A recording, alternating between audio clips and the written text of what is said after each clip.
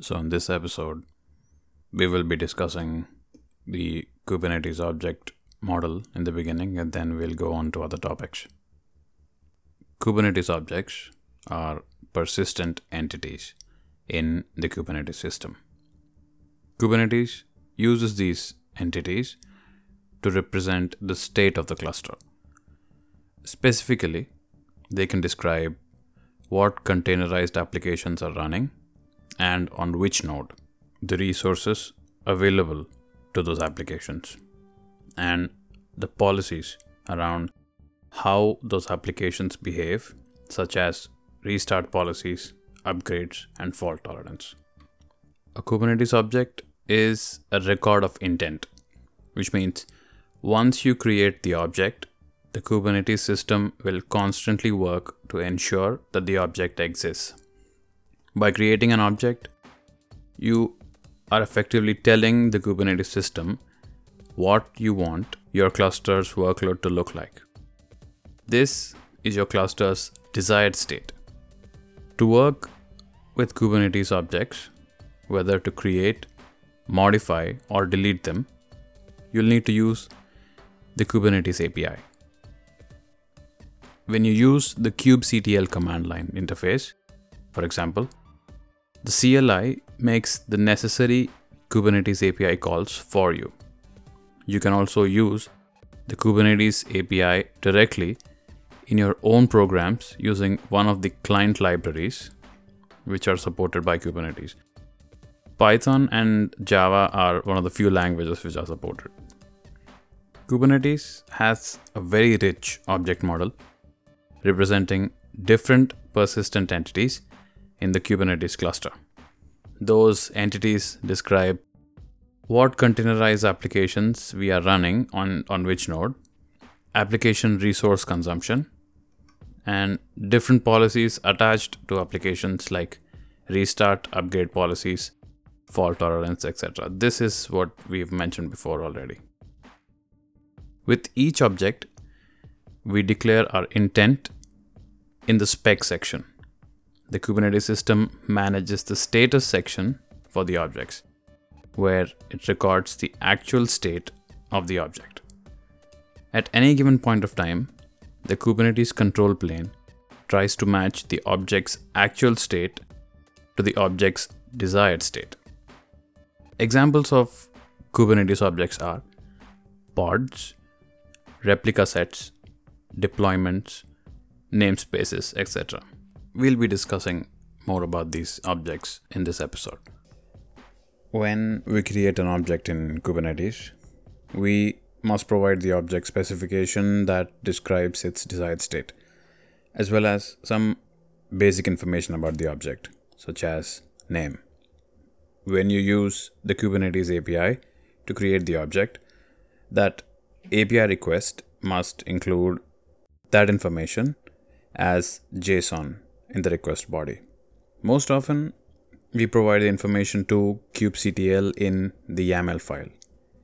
kubectl proceeds to convert the information to JSON when making the API request. In the specification file, that is the YAML file that we provide to Kubernetes, the API version field is the first required field. It specifies the API endpoint on the API server which we want to connect to. It must match an existing version for the object type defined. The second required field is kind. This specifies the object type. It could be the deployment, pod, replica set, namespace, service, etc. The third required field is metadata. This holds the object's basic information such as name, labels, namespaces, etc. Once the object is created, Kubernetes system attaches the status field to the object. Now, let's discuss pods. A pod is the smallest and simplest deployable Kubernetes object. It is the unit of deployment in Kubernetes. which represents a single instance of the application.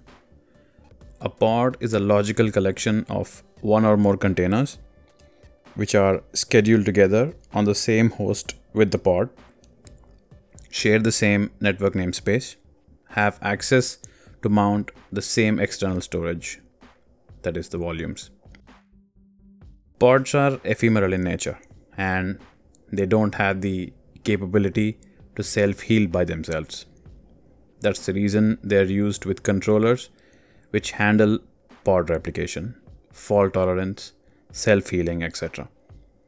Example of such controllers are deployments, replica sets, replication controllers, etc. We attach a nested pods specification to a controller object using the pod template. Usually, we don't need to create pods directly, even singleton pods. Instead, we create them using workload resources such as deployment or jobs. If your pods needs to track state, we generally consider stateful set resource. Pods in Kubernetes cluster are used in two main ways. The first one, pods that run a single container. The one container per pod model is the most common Kubernetes use case. In this case, you can think of a pod as the wrapper around a single container. Kubernetes manages pods rather than managing the containers directly. And the second case is pods that run multiple containers that need to work together. A pod can encapsulate an application composed of multiple co-located, tightly coupled containers, which need to share resources. These co-located containers form a single cohesive unit of service. For example, one container serving data stored in a shared volume to the public, while a separate sidecar container refreshes or updates those files. The pod wraps these containers, storage resources, and an ephemeral network identity together as a single unit.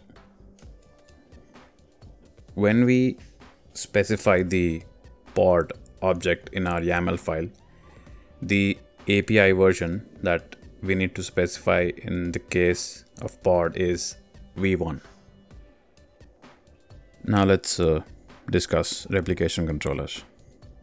Although no longer a recommended method, a replication controller is a controller that ensures a specific number of replicas of a pod is running at any given time. If there are more pods than the desired count, a replication controller would terminate the extra pods, and if there are fewer pods, then the replication controller would create more pods to match the desired count. Generally, we don't deploy a pod independently, as it would not be able to restart itself if terminated in error. The recommended method is to use some type of replication controller to create and manage pods. The default controller is a deployment which configures a replica set to manage pods lifecycle. Now let's see what replica sets are. A replica set is the next generation replication controller. Replica sets support both equality and set-based selectors, whereas replication controllers only support equality-based selectors. Currently, this is the only difference. With the help of replica set, we can scale the number of pods running a specific container application. Scaling can be accomplished manually or through the use of an autoscaler. Replica sets can be used independently as pod controllers, but they only offer a limited set of features. A set of complementary features are provided by deployments, the recommended controllers for the orchestration of pods. Deployments manage the creation, deletion, and updates of pods. A deployment automatically creates a replica set, which then creates a pod. There's no need to manage replica sets and pods separately. The deployment will manage them on your behalf. So we've seen this word deployment so many times already. Now let's just talk about it a little bit. Deployment objects provide declarative updates to pods and replica sets. The deployment controller is part of the master node's controller manager, and it ensures that the current state always matches the desired state. It allows for seamless application updates and downgrades through rollouts and rollbacks. And it directly manages its replica sets for application scaling. A rolling update is triggered when we update the pod's template for a deployment. Operations like scaling or labeling the deployment do not trigger a rolling update. Therefore, do not change the revision number. Then comes namespace. If multiple users and teams use the same Kubernetes cluster, we can partition the cluster into virtual subclusters using namespaces. The names of the resources or objects created inside a namespace are unique, but not across namespaces in a cluster. Generally, Kubernetes creates 4 default namespaces. They are kube system, kube public, kube node lease, and default. The kube system namespace contains the objects created by the Kubernetes system, mostly the control plane agents. The default namespace contains the object and resources created by administrators and developers. By default, we connect to the default namespace. Kube public is a special namespace which is unsecured and readable by anyone. It's used for special purpose such as exposing public information about the cluster. Good practice, however, is to create more namespaces to virtualize the cluster for users and developer teams. With resource quotas, we can divide the cluster resources within namespaces. Now let's discuss jobs and cron jobs. A job creates one or more pods to perform a given task. The job object takes the responsibility of pod failures. It makes sure that the given task is completed successfully. Once the task is complete, all the pods have terminated automatically. Job configuration options include parallelism to set the number of pods allowed to run in parallel, completions to set the number of expected completions, active deadline seconds to set duration of the job, back off limit to set the number of retries before job is marked as failed, TTL seconds after finished to delay the cleanup of the finished jobs, starting deadline seconds to set the deadline to start a job if scheduled time was missed, and concurrency policy to allow or forbid concurrent jobs or to release old jobs with new ones. Now, let's discuss some of the advanced objects. One of them is daemon sets. In cases when we need to collect monitoring data from all nodes or to run storage daemon on all nodes, then we need a specific type of pod running on all nodes at all times. A daemon set ensures that all or some of the nodes run a copy of a pod. Daemon set is the object that allows us to do just that. It's a critical controller API resource for multi-node Kubernetes cluster. The kubeproxy agent running as pod on every single node in the cluster is managed by daemon set. Whenever a node is added to the cluster, a pod from a given daemon set is automatically created on it. Although it ensures an automated process, daemon set pods are placed on pods by cluster's default scheduler. When the node dies or it's removed from the cluster, the respective pods are garbage collected. If a daemon set is deleted, all pods it's created are deleted as well. A newer feature of daemon set resource allows for its pods to be scheduled only on specific nodes by configuring node selectors and node affinity rules. Similar to deployment resources, daemon set supports rolling updates and rollbacks. Some typical uses of a daemon set are running a cluster storage daemon on every node, running a logs collection daemon on every node, and finally running a node monitoring daemon on every node. That is, when we want a particular kind of pod to run on every node of the cluster, we use daemon sets. And the last Kubernetes object that we'll be discussing in this episode is stateful set. Stateful set is the workload API object used to manage stateful applications. Stateful sets manage the deployment and scaling of set of pods and provides guarantees about the ordering and uniqueness of these pods. Like a deployment, a stateful set manages pods that are based on an identical container spec. Unlike a deployment, however, stateful set maintains sticky identity for each of their pods.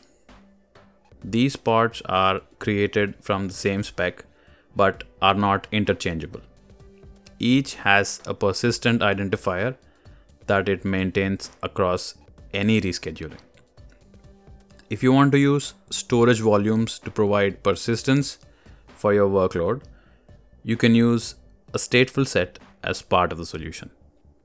Although individual pods in a stateful set are susceptible to failure, the persistent pod identifiers make it easier to match existing volumes to the new pods that replace any that have failed.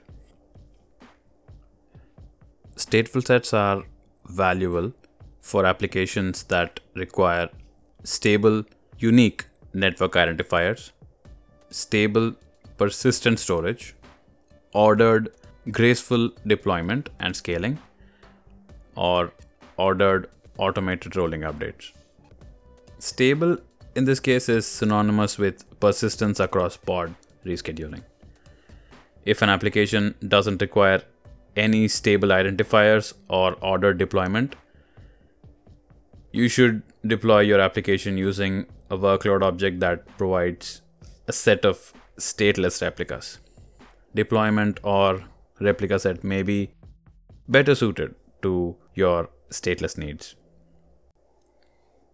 Stateful set pods have a unique identity that's comprised of an ordinal, a stable network identity, and a stable storage. This identity sticks to the pod regardless of which node it's scheduled or rescheduled on.